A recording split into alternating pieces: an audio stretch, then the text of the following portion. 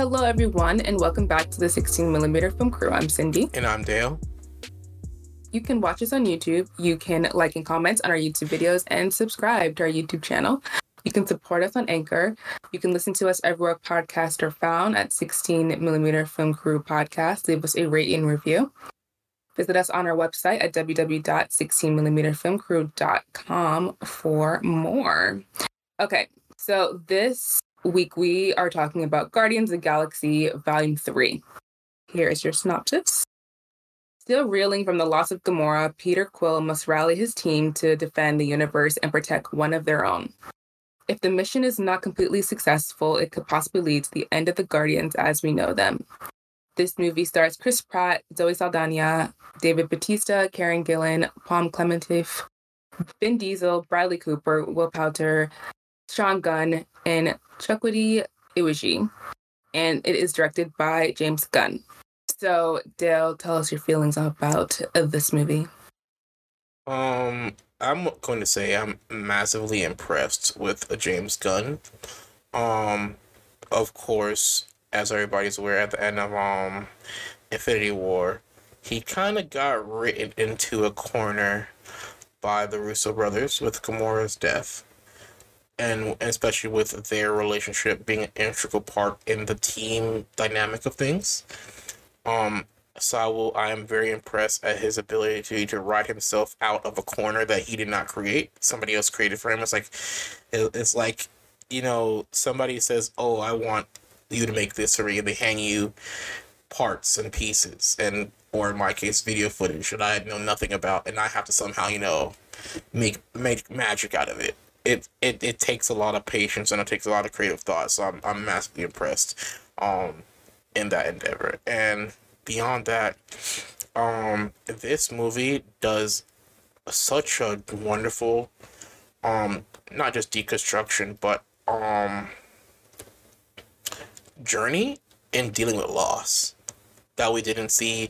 Like, only glimpse we got of it really a bit was, Spider-Man, No Way Home. Was it No Way Home? Yeah, No Way Home, where a bit you see with Peter dealing with the loss of Aunt May and, him dealing with the loss of Iron Man.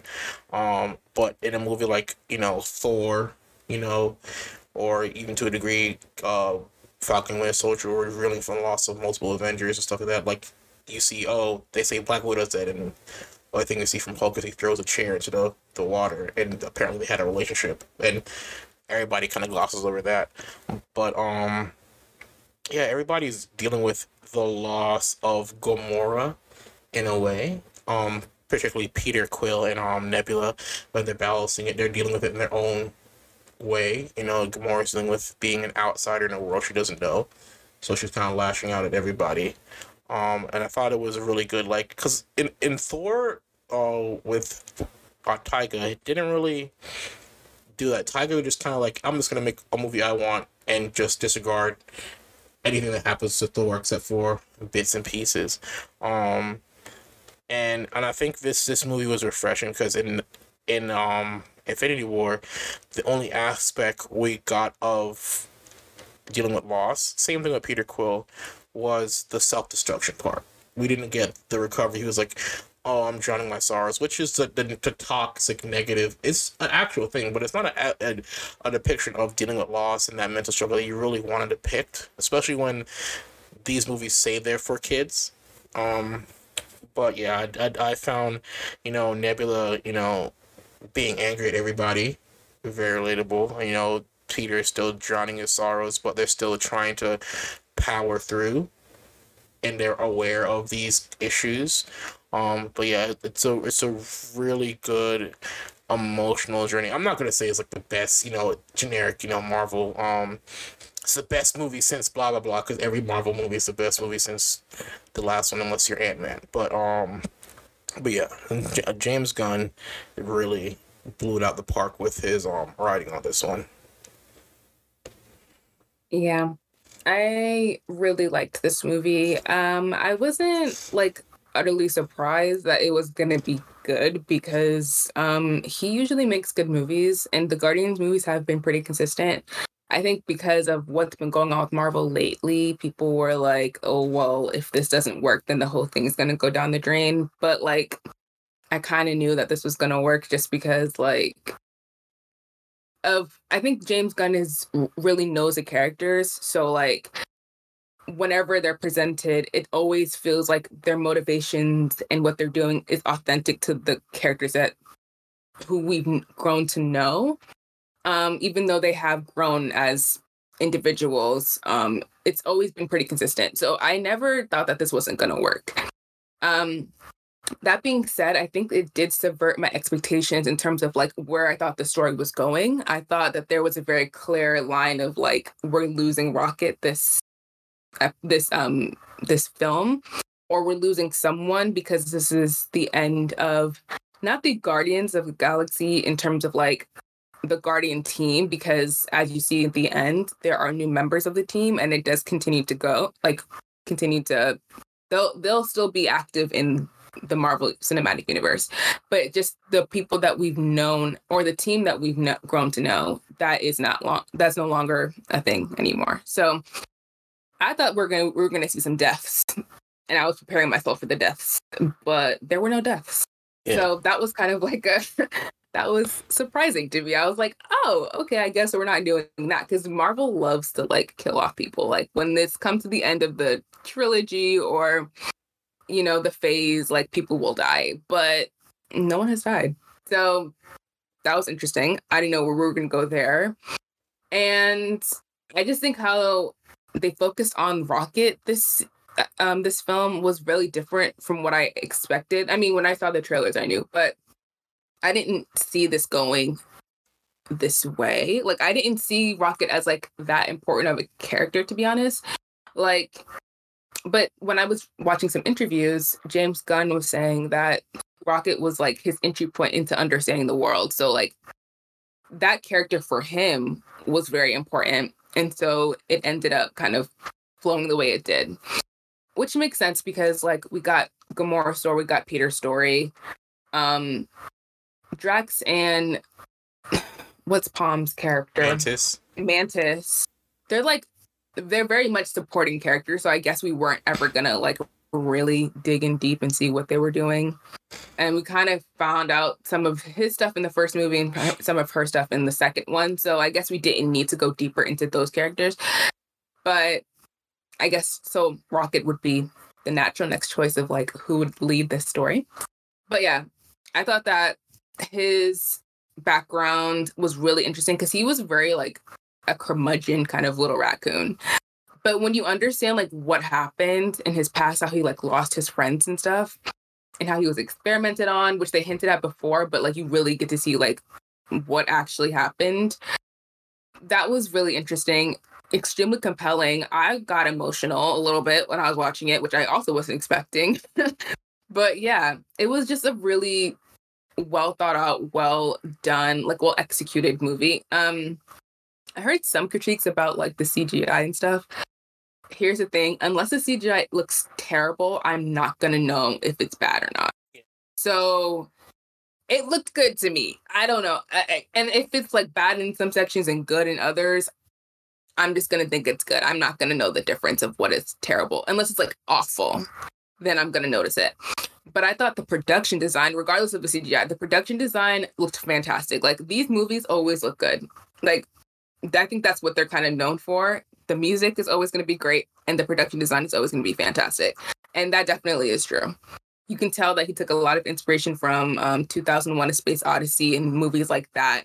So I saw the references. I really appreciated those. And I think everything looked great. It sounded amazing. I think everyone did a really good job. Chris Pratt for me is kind of hit and miss, not in terms of like his taking on the character, but just in terms of the more dramatic, serious moments. I never really get much from him. I don't think he's like a really good dramatic actor. But in terms of like the other like more lighthearted moments when they're like making jokes and stuff, he was great as Peter Quill. So Zoe Saldana was good too. But I don't know. I kind of feel like Zoe Saldana is like in this role, especially in this movie, I didn't get much from her. I've seen her do better in other movies and other Guardians of the like I've seen her do better in the other films, in the Avengers films. I think this one she was kind of just like, because she has to play an older version of Gamora, so I guess I don't know, but I still enjoyed seeing her on screen. Yeah. So I think Karen Gillan's character of I keep forgetting her name, Nebula was probably my favorite performance in terms of like acting, because she brought a lot out, and you're really seeing she was kind of almost like a co-main character in a lot of sense, like in a lot of ways. And I really feel like you saw the progression of her just being like really angry at Gamora from like the earlier films to now, where she's kind of been through some stuff, so she has a lot more, I don't know, she seems a lot more leveled, even though she still is angry. I do think that she's a lot more like sensible and was positioned really to be the leader of their community. I feel like she did a great job in kind of bringing out all of those notes. Her scenes with the kids were my favorite. Like when she's just like yelling at the children, that is hilarious to me. And I loved her in this movie. I think she really she was a standout performance for me. Yeah. I like, I feel like this movie, everybody got even growth, in a way. Of course, people are going to complain about it. It's not growth of Peter's complaining about the loss of Gamora, but, if you think about his character, kidnapped, saw his mother die, and all that. So his stagnation a bit in this movie, but still going forward to save Rocket, is understood. And people are kind of questioning as to why, Nebula is angry. I mean, that's why I've been on a kind of thing saying people's media literacy is like piss poor. Because if you look at, remember, Endgame and Infinity War, particularly Endgame, they were the last two Guardians surviving.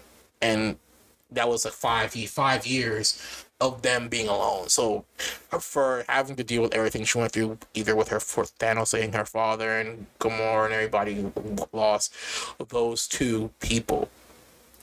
Like, they even showed in one scene in Endgame of they're on like this little video conference call, they're standing together. That means in 5 years of just them, their bond grew to a point where that's why she's lashing out at everybody. Because she just joined the team. Literally just joined the team, and everybody's gone, and it's just her and Rocket. And it's also a thing, it goes back to her it parallels Rocket and Groot's relationship in the beginning. Because they said Rocket had just found Groot alone wandering, a planet. And I love the visual change that Groot goes through himself as a character, because everybody's like, oh, they missed the first movie version of Groot. I mean, that Groot, you can even tell when they're doing Vin Diesel doing the I Am Groot. He's very quiet, very, doesn't understand social cues because he's been by himself. He doesn't have the wherewithal of being in a community. And you see him as he progresses, baby Groot just dancing, having fun, and then teenage Groot like being awkward and being expressive, and then now he's kind of being actualized as a full adult. People are complaining like, why does he look buff? But then he's coming from a place where he's not the same person. He's grown as well. He's hanging around Thor and Avengers, so it's like, oh man, that looks cool, I want to be buff. And you see he's more confident, he's more, self-assured. There's no confusion when somebody says a command. He doesn't get nervous. Like when they land on the planet, Nebula's like, Groot, go Kaiju mode. He instantly, there's no confusion. He just hesitates. He just goes, I'm going big. Peter Quill's like, here, hold my guns. You know what to do. Groot's like, yeah, I got you. He's like, bam, bam, bam, John Woo-esque, from he's matured as well. And I do love that progression of every character has gotten a growth. Even Mantis, who kind of was introduced in the second one and a bit in the Avengers crossover movie, she was more known as more comedic in the understanding. But here, I think the loss of Gamora not being able to be the kind of moral compass in a way of the team, because that's kind of who she was in the first two, running away from Thanos. It gave Mantis a chance to become that moral compass of the team. And like I said before, Zoe Saldana was honestly hampered by what the Russo brothers did, because she couldn't do anything. She's just yelling the whole time. There was no people will complain about Zoe Saldana's acting, but at least with Gamora, you could tell when that's one of the things we talked about before, where actors know their characters and they become familiar with it. She became familiar with Gamora. She knew Gamora to a T, and at this point, with the changes, she had nothing to work with. Yeah.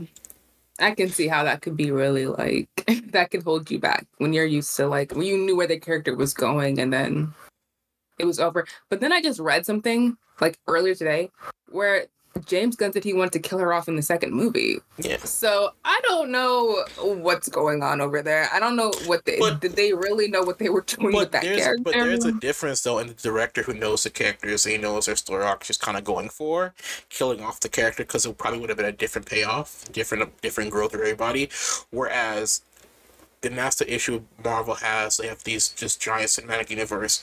They can say, "Oh, this director's joining our director's team up," and the director, like whether it was Ryan or whether it's James Gunn, because they're the only two directors who have agency over their individual worlds, other than Taika and Thor. That hey, we're gonna take your characters and do something with them, and we're gonna kill off one of the core members of your team. You figure it out, And so that's the thing. The fact that at least if he killed Gamora died in the second movie, he would know the direction he would want to take it. And this point, the decision is totally taken out of his hands. So the character arcs and direction and the emotional growth that they would probably go on is totally different. So. Yeah. And I didn't even know that he didn't have anything to do with the team up movies. I thought that everyone who directed their own solo little trilogy or sequels would have input, but I guess he wasn't involved at all. So there's that. But okay, let's talk about the High Evolutionary and so like the big bad for this movie. I thought the actor was fantastic. I think he does theater and stuff. So like he gave it everything, regardless of like what was written for him. He really like he put his all in step before bid. So he did a great job. But in terms of like the actual actor, from what I understand, there's a lot more that goes on in the comics. So like if you wanted to really understand that character's backstory, you would have to look in the comics to fully get it. Because what he is now, it kind of, to me, it felt a little tedious. Like it kind of just felt like, all right, let's just destroy this person so we can get on to the next scene. I wasn't gripped. Like there have been some good Marvel villains, but I don't think that this necessarily was one. I feel like it was just, I think the character is very sadistic, but I don't think that it was as compelling as, like a Killmonger or something like that. Like it wasn't giving anything other than like mustache twirling villain to me. Yeah, it's yeah, he's like, of course, it's kind of weird, he's playing kind of like the High Evolutionary, which is it's kind of weird because in like the comics, I think he started out as a regular human, in like the 30s, I think, like way back when, I think his character bio says, but and then he kind of becomes interested in like genetics and evolution. So that I think at one point in one comic, I think he was involved in the the mutants, like how they got the powers. I think at one point it was like he was the reason why Wolverine is the way he is and stuff like that. So he's kind of very malleable in a way. If you have like a monster or a big bad in a cinematic sense, he's kind of somebody you could throw into it. I do like his how should I say it? His interpretation in this project. I like the way sometimes Marvel does their cinematic universe dubs down like the absurdity of a lot of their comic book characters because it's decades of lore. But I like how they dumb it down. I like how they focus more so on his ego. That seems like a big thing with dealing with characters set in the Guardians world. Like their villains are very not really they're more ego driven than maniacal in a way. I guess ego and maniacal go hand in hand, but his main gripe with Rocket was basically this little thing I created is smarter than me. Like that literally his whole thing. Like even with Aisha and Adam Warlock, he created their whole race. And they're the ones with superpowers and stuff like that. He just has intelligence. And he literally, to show that he has some dominance over her, he steps on a stool. Like that thing. Like, my creations are exceeding my capacity for anything, you know. And his whole, that's literally his whole gripe of Rocket. Like, I created you and you figured out this equation that I myself couldn't figure out. So I did love that.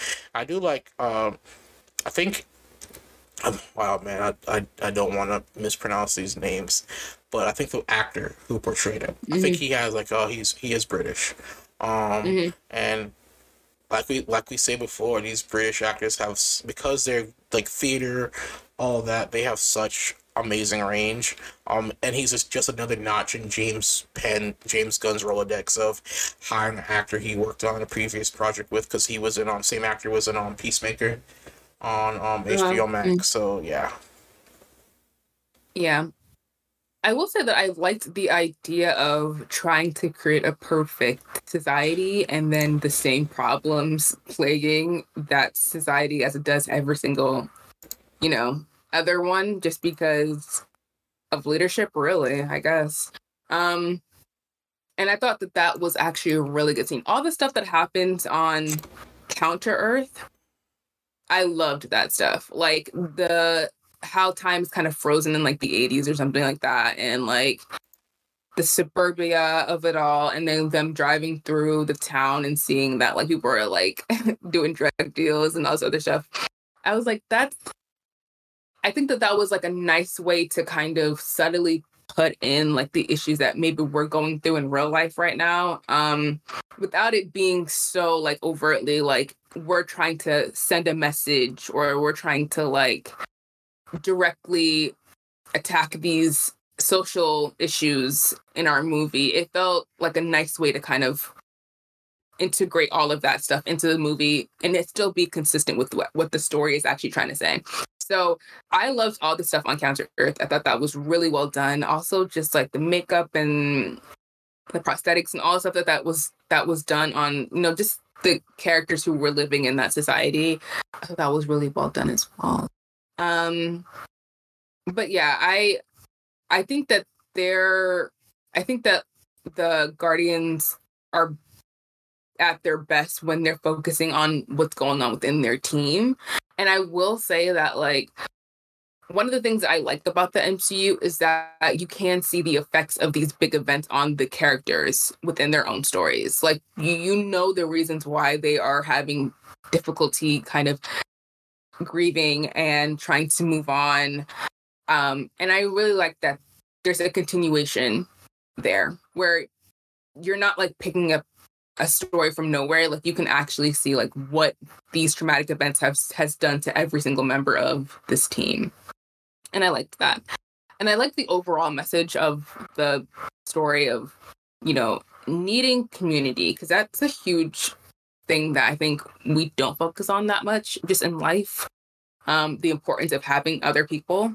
And I think that this movie does a really great job of showing why that is so important. And also, I think what Rocket says at the end, where he was just like, you weren't trying to make things new, you just hated things the way that they were.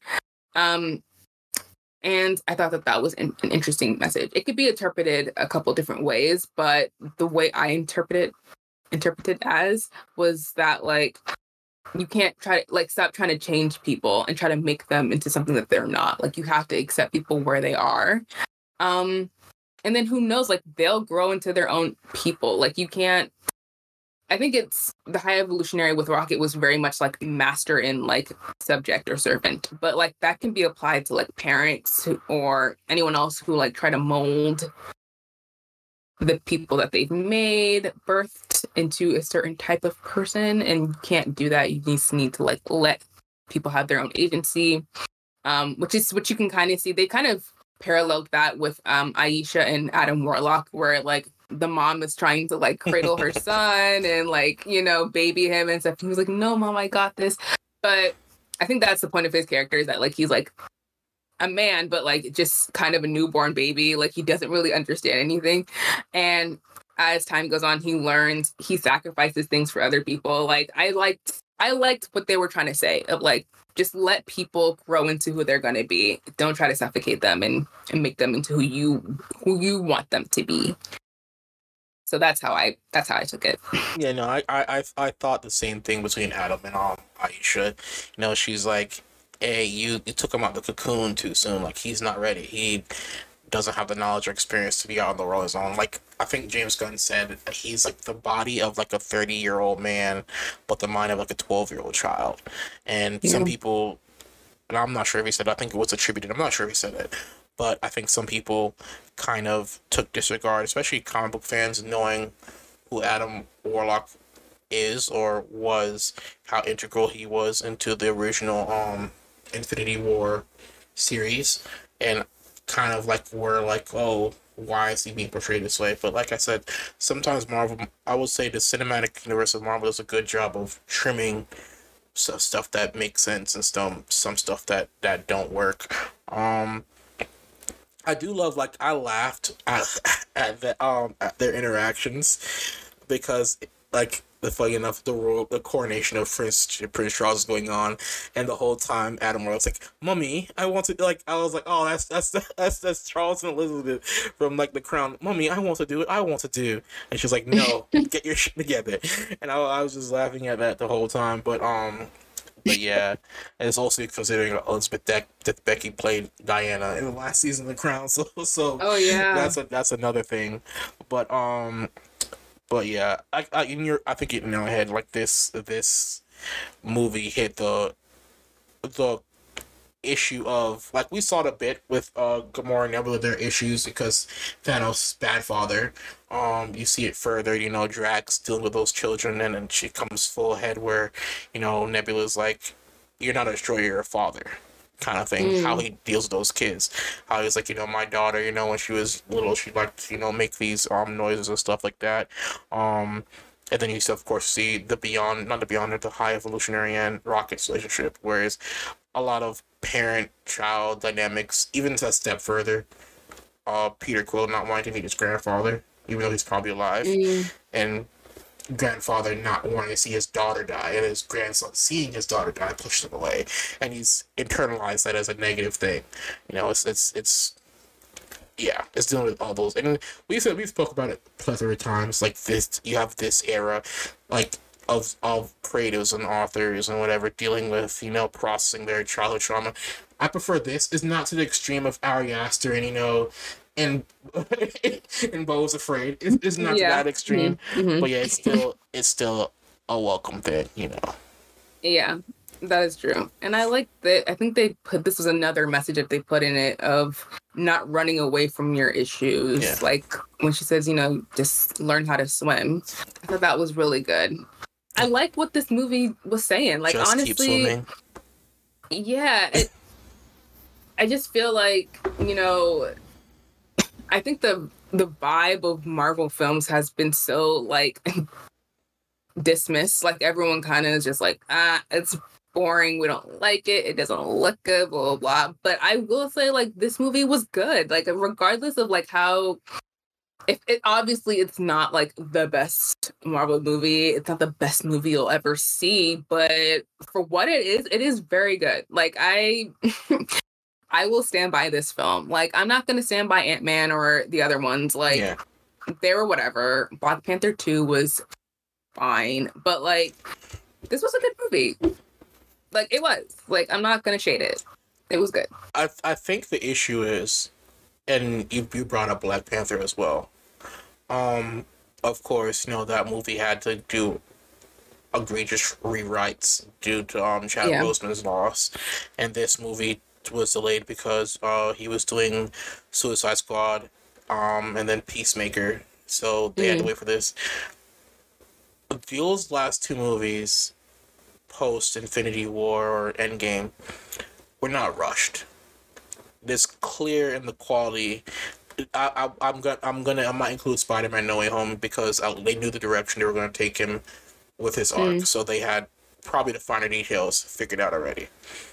And that's the issue. I think with Marvel, like Disney's pipeline, like, oh, we're going to announce this movie, and you're beholden to that timeline. They're not really given brevity to create an actual cohesive, engaging story. And that's the difference I've seen in this movie and in Black Panther.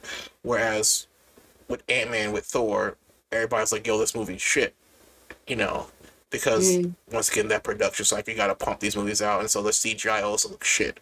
Whereas James Gunn's like, look, I can take my time, or even Ryan can say, look, I'm gonna take my time, I'm gonna write this out, and so that also gives your graphics artists, your CGI, your all the VFX people time to actually slow down and make good quality work. Because like you said, there might be some CGI issues, but they're not as noticeable and egregious as the last other films were, and that's the thing. I think Disney and Marvel need to tone it down and dial it back their production cycle, and give these movies time to breathe, and you'll see that people will enjoy them. Because even me, I might complain about superhero fatigue from time, but I enjoyed this movie, and I enjoyed, Wakanda Forever. I was not going to watch Ant-Man because I knew that was going to be a closer look beyond Jonathan Majors, which retroactively I don't want to deal with.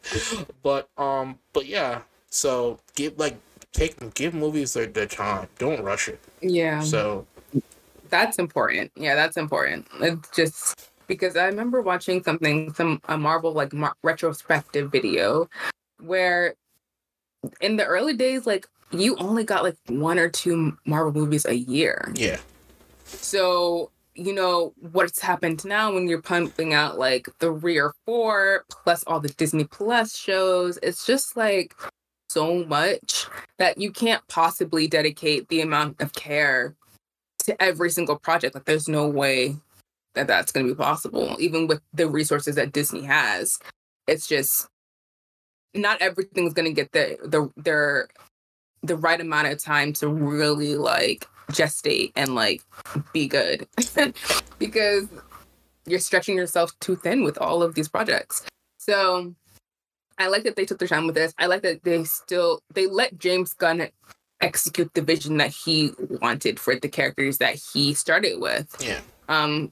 It's interesting. He was talking about like, because Chris Pratt drops an F-bomb in the movie, right? Yeah. And he was like, yeah, I went to Kevin Feige and like, it was fine. Like everyone was like, yeah, just let it happen. Like, if that's what you want to do it.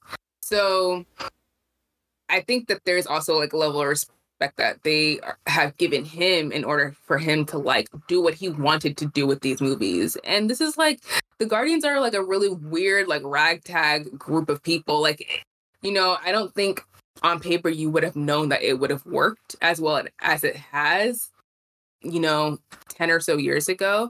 I think you need someone who is gonna like invigorate some weird and wacky ideas for this and actually see it through.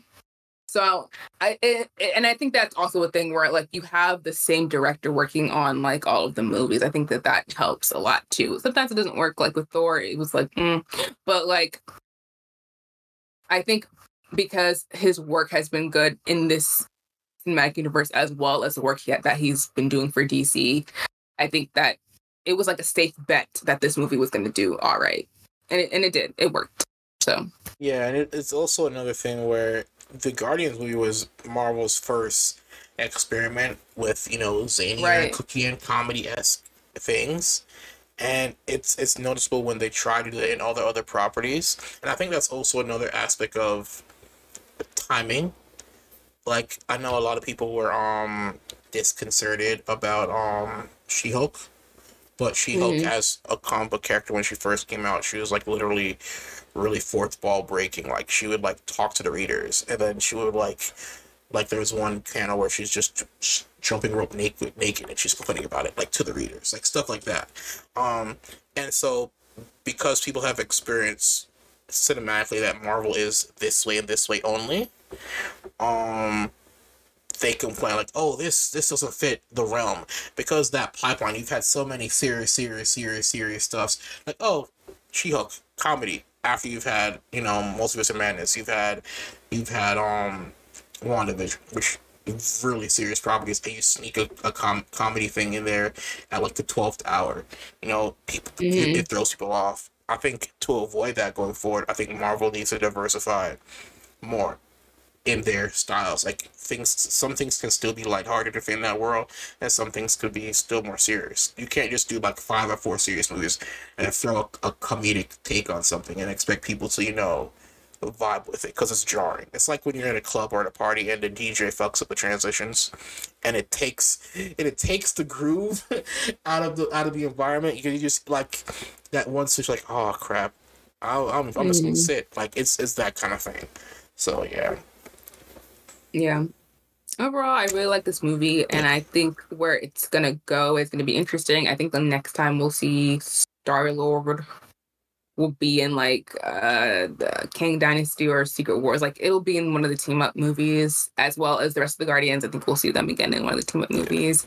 Apparently they're not doing 4th movie, so like what Thor got, which is his 4th movie, they're not doing that for the rest of the other groups or any other single person. It's just like you can do 3, but then that's it. Yeah. So we won't see them in the capacity that we know them as currently, but we will see them again, which is cool. And I hope that Marvel continues to take risks and do interesting things and hire interesting directors who will kind of do something new with the properties that they already have. I feel like that's how this universe continues to survive. So yeah. But yeah, you can. I am for experimentation and taking a risk, but I think they also have to do their due diligence on the directors that they get. Of course, Thor, Taika Waititi. Like, if they're used to Taika Waititi, amazing. If you throw them into a universe where you're used to something like Marvel fans are, like, oh, we love, Ragnarok. All right, cool. You guys love that taste of how I do stuff. And then he goes full 100. And everybody's like, what the fuck is this? You kind of also got to be cautionary with how far you take it. And I think the issue why Thor did so bad, because I don't think Taika has that mental self-check that a lot of some creators do, like to, not to go full 100 into their preferred things when they're leaning into a space that they don't have full creative control of to a degree. But, yeah. And also just make what you're doing look good. Yeah. That was, for me, that was the biggest issue. I think that's the issue that a lot of people had. It was like everything looked terrible. Yeah. And it didn't need to. So you can go full Taika, but can you like give your visual effects artists and stuff time to actually get this stuff done and then make sure it looks correct before you like put it out in theaters? Like there are other considerations other than just doing the script or even directing the movie. Like you have other responsibilities when you're taking on these big properties, you know what I'm saying? So it's like, come on. That should be the least that the requirements. Like that's the bar. That's like the bar is in hell, I guess. I don't know. Like if you're gonna do a movie, make sure that like the CGI looks good. Like, and come on. I do want to say one thing. People, when you brought up the F-bomb by Chris Pratt, Star-Lord in the movie, I think why it was jarring is because for people, you don't really hear stuff like that in Marvel movies, but it works in this movie because of the amount of shit. Like, everybody knows that one person that doesn't curse, and so when they actually curse, shit is like really bad. And I feel like that's what it was for Star-Lord in that moment where he's like, fuck, open the door. Like, he's just like, I'm at my limit, I'm gonna start cursing. So it works. And it's a better delivery situationally than, people had issues with Ant-Man Quantumania, where he's going back and forth with MODOK. And he's like, how do I not be bad? Like, and she's like, don't be a dick. It's also the delivery of the way those characters are speaking. Yes, you cannot make a giant floating head look realistic or like serious in a way, but also the delivery of how whiny and how he came off made that whole scene. It makes sense for a teenager to tell somebody to stop being a dick. It works perfectly. But their whole delivery and the back and forth in it was really cringy. So that's all I'm gonna say on that. So yeah. And I'm actually here for them. Just the thing is that these movies are geared towards children, so I understand why they aren't doing kind of like, I don't know, full Deadpool, but I I would actually prefer them to do that version. Like the censorship is weird to me. Like you can't even like really show blood and stuff. And I'm just like, I don't know. Maybe because of the way I was brought up, I was watching these crazy movies when I was like 7, 8, or 9 years old. So like to me, that makes sense that you would have F bombs dropping and blah, blah, like. But it's also Disney doing this kind of movie, so that's why. Yeah. Well, so yeah, it probably won't really happen again until I think they might be doing it with Deadpool because Deadpool's in the MCU now. And I don't know if they're gonna change up how they've been operating. So actually I don't know, but I guess we'll see. Yeah. Moving on from, of course, well, it's still Guardian adjacent moves. The movie has so far made 290 billion globally right now. Million, sorry. Yeah, it's not billion, million. Globally. Off to a good start. It's dethroned, of course, Super Mario Brothers, the #1 movie in the world currently. But yeah, it's like it's done well across the board as far as we talk about, of course, CinemaScore, we talk about Rotten Tomatoes, we talk about all those different aggregators for movie ratings. It's done well. It's outpaced, like they're talking about the last 6 of 4, which include Eternals and Ant-Man, who also we just talked about, that have done well. But I guess the industry, the way they're leaning, is due to the massive duds. Other than, of course, we mentioned Spider-Man here. We mentioned Black Panther, Wakanda Forever. The last I think 4 of the other movies have not been well received, and so they kind of want to see how much more that'll go towards fixing those issues in starting off Phase 4. As far as I think the only weird outlier in Phase 4 would have been Doctor Strange and Multiverse of Madness, whereas it did good critically, did good ish with the fans, because you hear Sam Raimi, you're expecting full horror, kind of hit those notes. And I think the only bad thing I've heard so far with that movie was how the ending ended perfect with Doctor Strange opening his eye and the third eye comes out, and then next after credit scene, oh, he's perfectly fine. So that was the only stumbling block as far as that movie. But yeah, so we'll see how this goes, because we have the Marvels coming out next. And you know how predominantly the male comic book fans of Marvel movies, we don't want women in it unless they look sexy. But you have 2 women and a teenager expressing their own agency and fighting on their own. So we'll see how that goes. But hopefully, we're seeing an upward trend on Disney fixing the damage it did in the early mid-starts of their Phase 4 of the cinematic universe. So. Okay, so onto the big news this week. The Writers Guild has been on strike. It's been on strike since last Tuesday, so it's been a full week. There were negotiations that were going on for a while, and it fell through. So basically, all the writers are asking for is for like living wages. Like that's what they're because of streaming. I think the load of work that the writers have been required to do has doubled. Streaming and COVID. So all those 2 things combined has really put them in a difficult spot, and it just hasn't worked out. I think that the main issue is that these big corporations like Netflix, Disney, Fox, Apple, all these different sectors have enough money to pay their writers adequately, and they have not been doing so. So the writers have gone on strike. The last strike happened in 2007, and it lasted for 14 weeks, and it had a huge impact on the industry. So basically, when they went on strike last week, the first kind of effects of that were late night shows who write the day of, because their coverage has to be current. So all of the late night shows went dark. Saturday Night Live went dark. And now what we're seeing currently is that shows that were kind of in production, either they were about to start shooting or they were still in the writer's room, those have been shut down. So Blade was about to start shooting in Atlanta, like in a week or so, and that's been shut down. The Game of Thrones prequel has been shut down. Stranger Things has been shut down. And currently, like just now, Severance, which was working, I think they were starting production.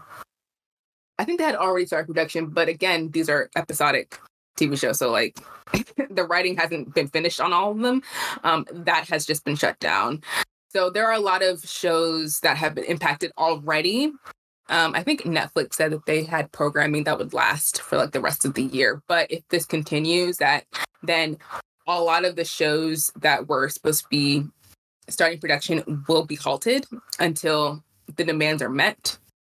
But the writers are really united on this, and they've been out picketing outside of these corporations. And I think currently producers and people who are like showrunners who have like overall deals with some of these streamers, they might stop being paid because I think the major streamers are trying to like divide up.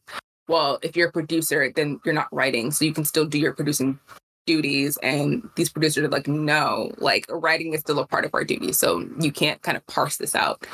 So those deals might be suspended. So we don't know what will happen in terms of like how far this will go, how long this will last. But I am just grateful that like all the writers are like supporting each other, and people in the industry overall are supporting the writers as well, because you don't have shows without scripts. And I feel like they are underestimating it. Plus there's talk of like AI. So I guess they think the AI will pick up those duties. But like, I don't even know what that is to really get into it. I can't really dig into like what that's about. But what I do know is that like writers are so essential in terms of the process of actually making movies and television. So we're going to see the effects of it. And I hope that these big corporations just come to their senses and just pay these people what they deserve. Like, it really isn't that difficult. Like, you have the money, like you can do it. So put your little pride aside and actually just give these people what they need so they can continue to do the work. Because what I've learned from being on sets is that people really care about this stuff. Like, telling stories is important to the folks who are working on these productions. So the fact that they can't do their jobs is hard for them as well. But they still need to live. Like, they still need to be able to pay their rent.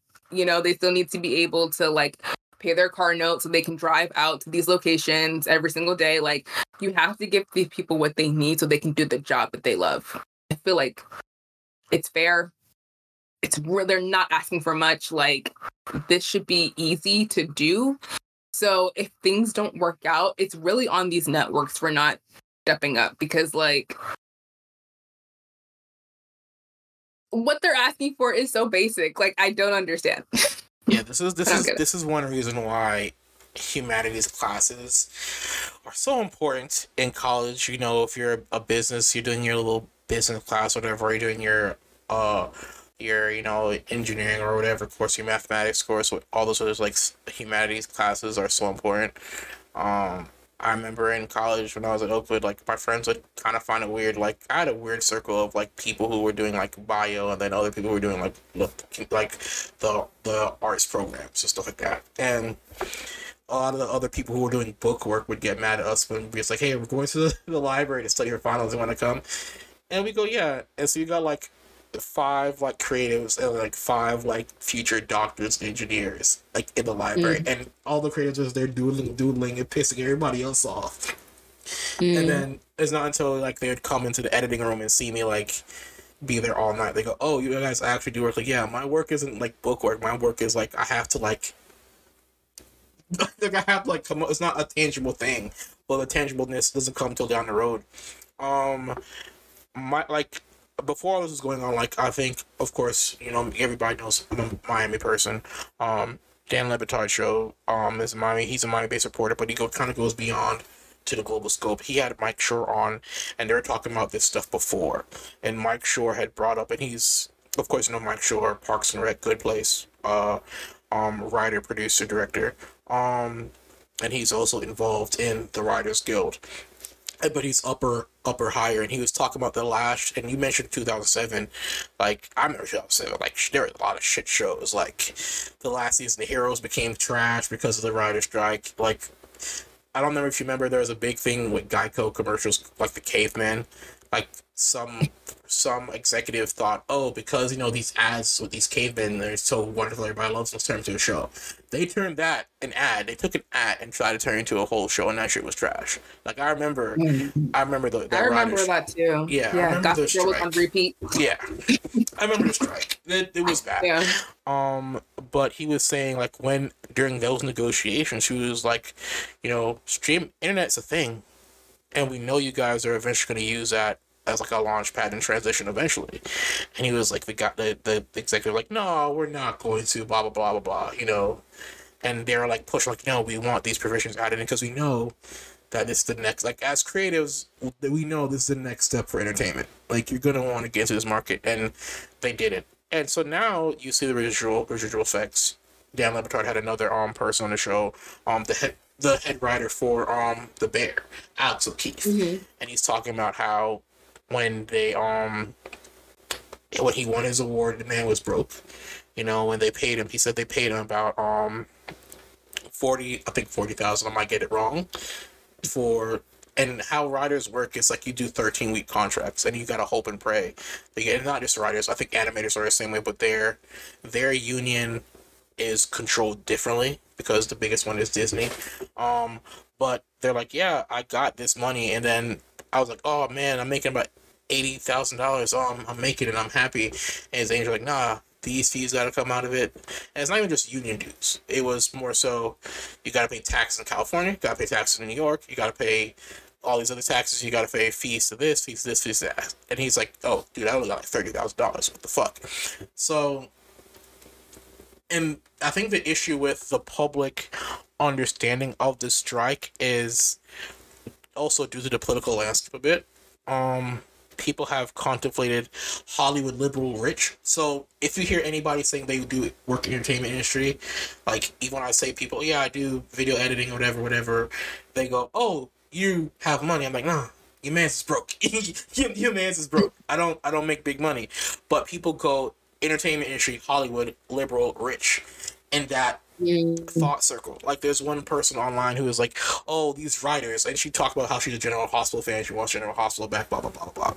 And she was like, these writers in their six-figure deals making $250,000 a year. And I was like, you assume that because you've made the mental connection, Hollywood rich, Hollywood liberal, they're rich, and they're being greedy. And I was like, an average person in the industry, even if you're a writer, does not make it six figures. There are doctors in this world who do not make six figures. So, yeah, it's hopefully everything comes out ahead. It's good to see. I know the last strike, there were issues between all the other unions as well.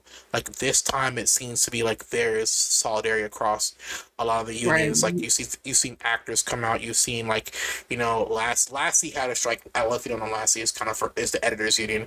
Editors had their strike recently, and they came to agreement. But editors are also still supporting this strike. I think I saw news of a movie shoot being stopped because it was just 3 writers on the shoot started protesting. Grips said, yeah, we're not gonna work. All your below the line makeup, all those other unions like, yeah, we're not gonna work, and they had to freeze the shoot for the day. So it's good to see this kind of solidarity because we're not, like, literally the people, even actors have complained. Like we've talked about Sydney Sweeney with Euphoria, how she's like, yeah, I'm on a hit show, but I got my mom and dad, and I got like all these fees, and I'm living in California. I don't make a lot.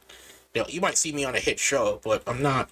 Or some actors said, yeah, I'm on a hit show, but I'm only on a hit show for like 3 episodes. I'm not making money. It's an issue industry-wide, and it's the same issue that's happening in every working class space in this country, where the CEOs at the top have been reaping the rewards at an astronomical level, but everybody else at the bottom of the rung has not been making the same. So true. Because honestly, to make real money in that industry, you have to be like an executive producer producing it. Like, you can't just be an actor and kind of reap in all those all those benefits unless you're doing like one of those big top tentpole films. And even in that, you have to be like the lead in that in order to like get all of the money from that. So it is really shining a light. I think this is a really good opportunity to shine a light on the fact that, you know, these executives and stuff are getting the bulk of the funds, and the people who are actually creating the world, actually making the movies happen, are not getting paid sufficiently. So I hope that this strike really illuminates to people, like not only in this industry, but in industries all over this country, that people need to be paid properly. Like, inflation is going up, like interest rates are going up, like this economy is not great. So like you actually do need a little bit more money just to survive. Like, not even to be rich, like just to be comfortable and like have, you know, your bills paid. Like that's just the state of the world. Like that's just where we're at right now. So yeah, I hope that works out. I hope that these companies come to their senses, because like they think that they're okay right now, but if this continues, like they're gonna feel it if they haven't already felt it. Yeah, it's disheartening when you hear guys like we've spoken about the BS and bullshit that Warner Brothers Discovery has been going through, where the CEO is like hedging his bets, like, oh, they'll come back. And in my head, I'm like, bro, you don't care because you have CNN, you're good with that, and also because of the merger, because you know Discovery's used to operating on a shoestring budget, you've taken over of Warner Brothers and cut everything.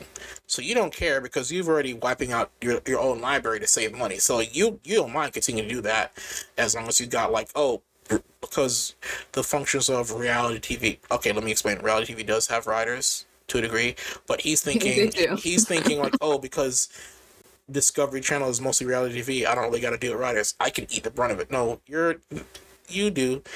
So it's kind of that corporate ignorance of what you have happening. So yeah, I hope I whatever happens. And like you said, you mentioned like Stranger Things and stuff like that. Like being even around Atlanta, like I went downtown like Saturday and I saw like a shooting notice from like two weeks ago for a movie that was supposed to start shooting. Nobody's there. Like nothing there. Like I live near where they shoot all the high school scenes for like Stranger Things. Like I remember like 2 weeks ago, production trucks started moving in, and like usually around my area is always really busy because of Stranger Things like shooting in the area. Nothing. Like after like the strike started, no trucks have been moving in my area. Like the production notices of signs of movies being shot have like disappeared and stuff like that. So yeah, it's I'm all for it. Unions get your due, you know, because hopefully, because I too myself want to be at a level where I can at least, you know, be pre-editors union. Like one day I get there, and I want those benefits as well. So I'm all for everybody, you know, wanting and needing like equal living, you know. So yeah. Mm-hmm. Okay, in other news, some big trailers have dropped. Dune Part 2 has dropped, and Oppenheimer, like the full trailer, has dropped. Oppenheimer is coming out in July. Dune will come out in November. Oppenheimer seems really good. Like, I cannot wait for this movie. And I don't know if I was excited before, really, because it's about, like, the creator of the atom bomb. So I was like, okay. But, like, it looks fantastic. Like, and it's, like, mostly set in the desert. So, but it looks really good. And I'm excited to see what's going to happen with that. I love that Chris Nolan's movies always feel like events. Like, I really enjoy that aspect of his type of filmmaking where, like, you don't know what is going to happen. And you know it's going to be like a visual spectacle. So, like, I'm excited for that. And Dune Part 2 looks good as well. Zendaya is playing a much bigger role in this, which is, I guess people were disappointed that she wasn't as big of a role in the first one, but that's kind of just how the story progresses if you read the books. So she'll be a much bigger part of this, which will be cool.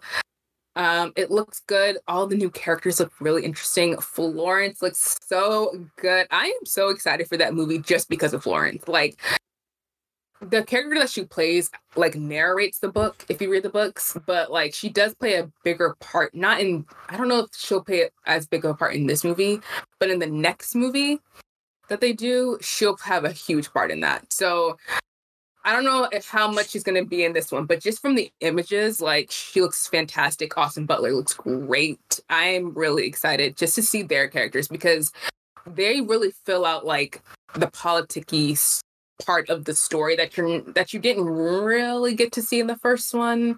So I'm really excited for that. And the story gets weird. It doesn't get as weird this time, but as you continue to, as hopefully they'll make more of these movies, the more movies that come out, the weirder it's gonna get. Yeah. And I hope that they really lead into like the weird strangeness of this world, because it's not even like on the Game of Thrones level, because Game of Thrones was kind of more grounded in reality for the most part until like the end. This is like on another like weird level of like, what the hell? Like, and I can't wait for that to happen. So I hope that, and I think Denis will do that because he is a huge fan of the books. So I think that he'll really lean into like the weirdness of this world and not hopefully package it just because it's like a big Hollywood movie. I hope that that isn't like a huge consideration. I hope that they get weird with it. But it does very much feel like a continuation. It doesn't feel like a new movie or a new story. Like, it feels like literally like a part 2. Like, we didn't get the footage to the theaters yet. Like, this is just the remainder of the footage. Like, that's kind of how it feels. So I'm also excited for this. Not as excited as I thought I was going to be, but I am excited because I just want to see Florence. Like, I don't know what it is, but like Florence, like whatever is happening with her recently, I'm just really intrigued. Like, I think she's amazing. And she's also in Oppenheimer. So like, my girl is booked and busy. Like, she's getting it. So yeah. Yeah, it's I'm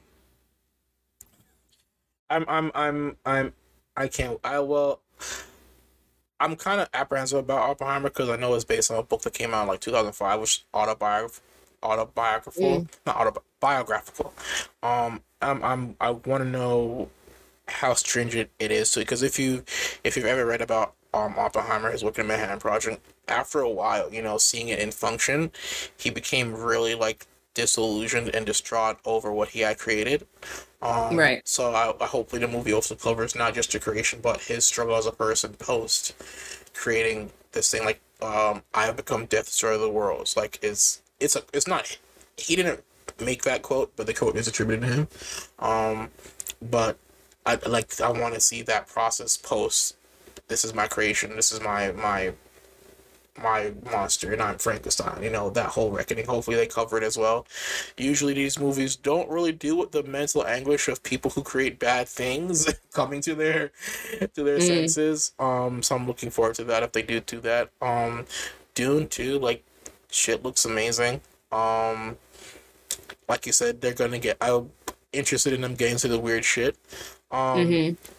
People think this is like it is Arthurian style tale, but it does get turned on its head a bit because it does. The expectation people I think have of the sequences coming up don't go the way people expect them to. Right. So I'm really interested. Like, that probably won't happen until like part 3 or the end of part 2. Yeah. So I can't wait for the what the fuck reactions for that. But yeah, and that's one other thing. I think when you've like read these properties that become movies, I think it's always cool to see the direction directors take of it.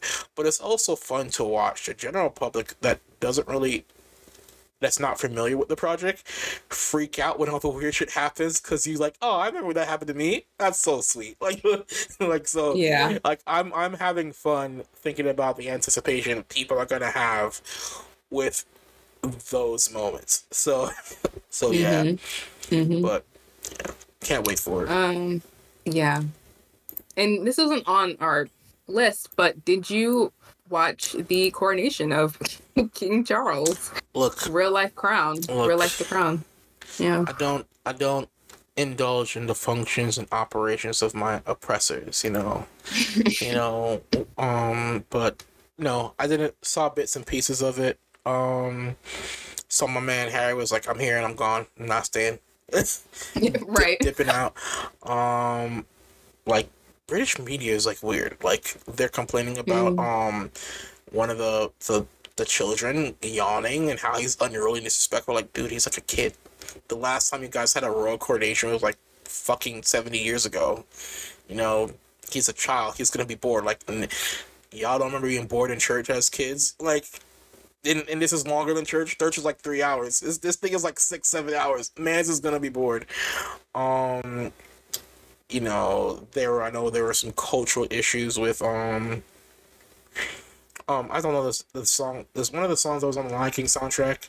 The artist said, "Hey, I'm gonna perform this during. I think it's You Are the Kingdom or whatever, or King of the Kingdom. I didn't release the Lion soundtrack. I'm not really interested in this royal shit.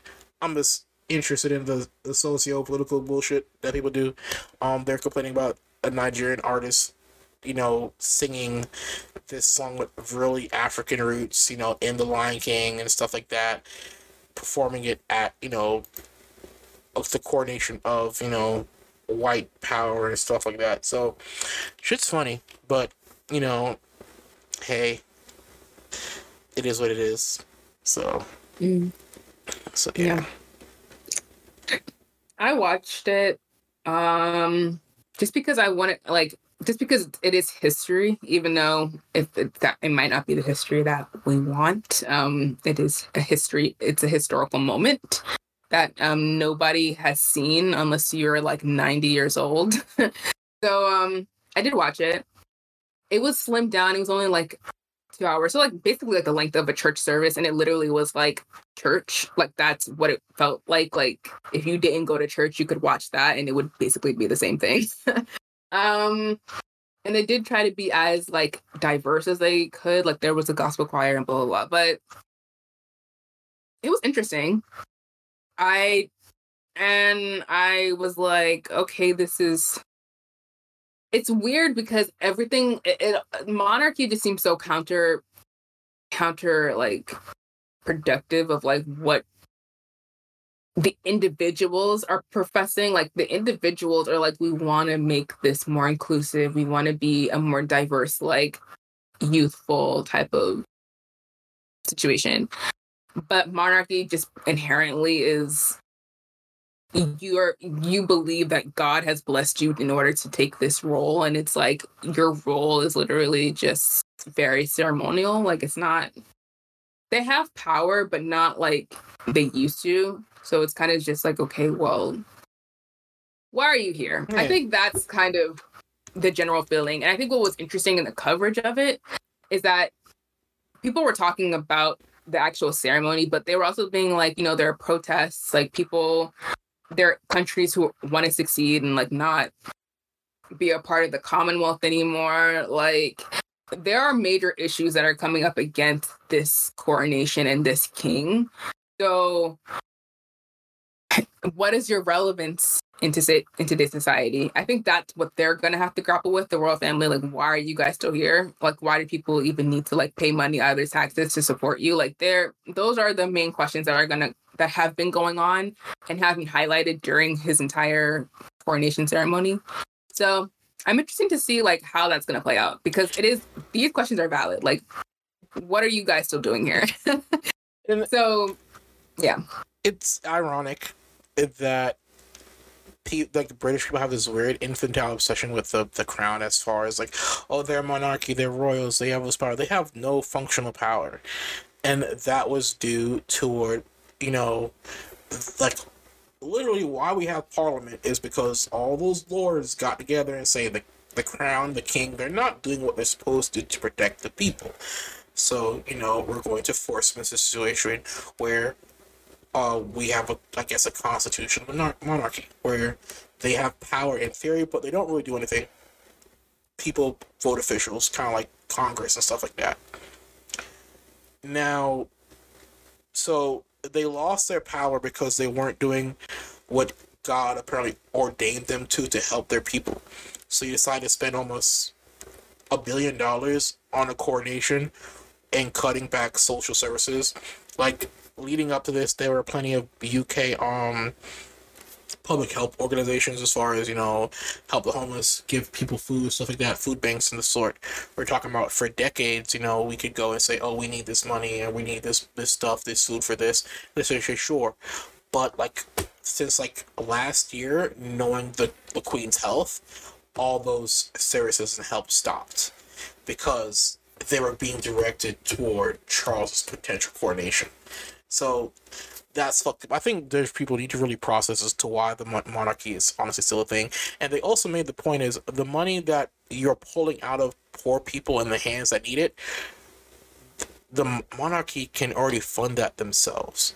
They could have funded all the stuff for the coronation and it would not have been a drop in their bucket because as a group they have money, and then individually as individuals they all have money. You see how Prince Meghan Markle and Prince Harry were able to come to U.S. and all that stuff and live fine without him being a royal. That's because his mother Diana also had money, which she left to both their sons. That's a lot of money for a grown man to be able to move across the country, would have no real job experience and still be fine. Like you said, his wife was an actress, but like we talked before, the union strikes, her first big show was Suits, and I know damn well that being her first role, she was not making a lot of money. So. There we go. As individuals as well, they have a lot of money, and it's absurd. So, yeah, and there's a cost of living crisis in the UK currently. Yeah. So, if there's this word, we're talking about cost of living crisis and housing crisis here, the UK over there is much worse. It's bad because they're used to having social nets there to ease the burden and help people, but due to all this coordination bullshit and also Brexit and stuff like that, and COVID played a factor in it because a lot of money had to go toward the public health services. It's had a large effect. COVID, I'm going to give, that happened to everybody, but Brexit and the coordination really fucked a lot of people up. That's why France and the UK are like, hey, you want to raise, retirement ages? Nah, we gonna burn shit down. They always get angry because as much as we complain about the stupidity, at least those European countries have provided social safety nets for those people. And now, that's true. And because the U.S. have never had social safety nets, we can't fathom why people are complaining. So, yeah. That's a good point. It's hard to get, weirdly political, but... No, I'm saying... Yeah. We're a film podcast. That's what happens. But, hey. That's what happens. Yeah. Anyways, let's talk about what we watched this week. Yeah, continuing, of course, Guardians of the Galaxy, in their run of throwback nostalgia bait movies. I went on my, 30-year-old man-child move, and I watched, the Power Rangers Netflix thing, and I also did watch, Warner Brothers, of course, as being a child in the 90s, I'm always gonna be interested in these old powers that I grew up with, Zach, Billy, and Jason. So it was good as a kid who you see two people, of course, if you don't know, the Blue Ranger Billy left under horrible circumstances of being a gay man and being berated on set. He left. Zach, and along with two other Rangers, left because guess what? When Power Rangers came out, it was not a union project. So these actors were really being underpaid, and they realized that. So we won't be paid more, and they fired them. So, and he hasn't been associated with a franchise, Power Rangers franchise, since he left. It's good to have him back. But yeah, I loved it. I know, I guess the original Red Ranger and Pink Ranger were kind of perturbed that they weren't involved in it, but Pink Ranger showed up in two other properties, and the Red Ranger himself showed up in two other properties. I loved how they kind of put together the death of the real life Yellow Ranger in this movie in a way as a tribute, and also retroactively tribute Jason Tommy Frank, who was the Green Ranger at the end. And of course, Super Mario Bros. Another Chris Pratt box office success. As much as I might not agree with his some political views, he is a box office draw, and I blame Marvel for that, but can't do anything about it. But Super Mario Brothers was wonderfully done. My only issue was, I don't like when people insert music just to insert music. They're running across New York, and I hear "No Sleep Till Brooklyn." I think they were heading to Queens, so I guess that works, but it doesn't. And then when they're going to see Donkey Kong, we hear "Take on Me," which has no relevance with the scene or whatever, and I really hate that. It takes away my fun of a movie. And it wasn't until after I saw this movie that a person tweeted, like, yeah, they did a whole soundtrack for the movie, and if you put this song at that scene, it actually, the way the music flows fits perfectly with their cuts. So that means American stupidity when it comes to making movies is they had a scene that worked thematically and cinematically with the music they had, and they removed the music and replaced it with generic nostalgia with 80s music, which was stupid. And I think they did it because, hey, Super Mario Brothers is an 80s property. Let's throw all this 80s music in it. When, if you're a fan of Nintendo, you know Nintendo goes hard when it comes to creating music for their games, which people do enjoy, and they could have done that, but they went the other direction. But other than that, I enjoyed it, but yeah. Okay, so I rewatched Arrival because after I watched the Dune trailer, I wanted to watch some more Denis Villeneuve. So I watched Arrival again, and so good. I forgot how good that movie actually was. Yeah, just amazing. I read a short story by the author who had written the original story for this, and that was also great. So good material. Really great director, great performances all around. I'm not a huge Jeremy Renner fan at all, but I think he did a great job in this, and I love Amy Adams, so she was great. But just like what the movie was saying is so relevant to what's going on right now, and it was kind of eerie watching it. It's like watching Contagion, like during the pandemic. Like that's how it felt. It felt very reminiscent of like, oh, this is as relevant, actually more relevant now than it was when it came out, which is incredible filmmaking. If you can make something that is still holds up and is even more pressing in today's society. But yeah, great film. I loved it. It was shot so beautifully. And yeah, I think I'm gonna do a little Denis Villeneuve film kind of marathon before I watch Dune. I think that's what I'm gonna do. Yeah. I think we have opposite problems. Like, I don't watch a lot of modern cinema, and that's not me being pretentious. That's just, a thing. Because, like I said, I've spoken before about me and my mom and me bonding her through classic movies. I never saw Arrival, so I think we have opposite problems. I watch a lot of older movies, and you're more up to date with more current movies than I am. So I probably need to watch Arrival. I have no excuse for not being up to date with a lot of my cinema preferences, but yeah. Yeah. I feel like people are like, oh, movies were so great back in the day, like, and all the stuff that's come out. And I was like, no, you're wrong. Like, so many great movies, like, modern masterpieces have come out, like, since 2000. So you guys can watch it. Arrival is literally free on YouTube. Go watch it whenever. There are pretentious people on both sides who say, oh, older movies are better than newer films, and newer films shit on older ones. Like, they're both eras of Hollywood. All eras of Hollywood have had hits and misses and duds. So yeah. All right, well, that's it from us this week. We're hoping you guys are taking care of yourselves and doing well. Make sure to check out all of our social media. Support us if you can, and we will see you guys in the next episode. Goodbye. Au revoir.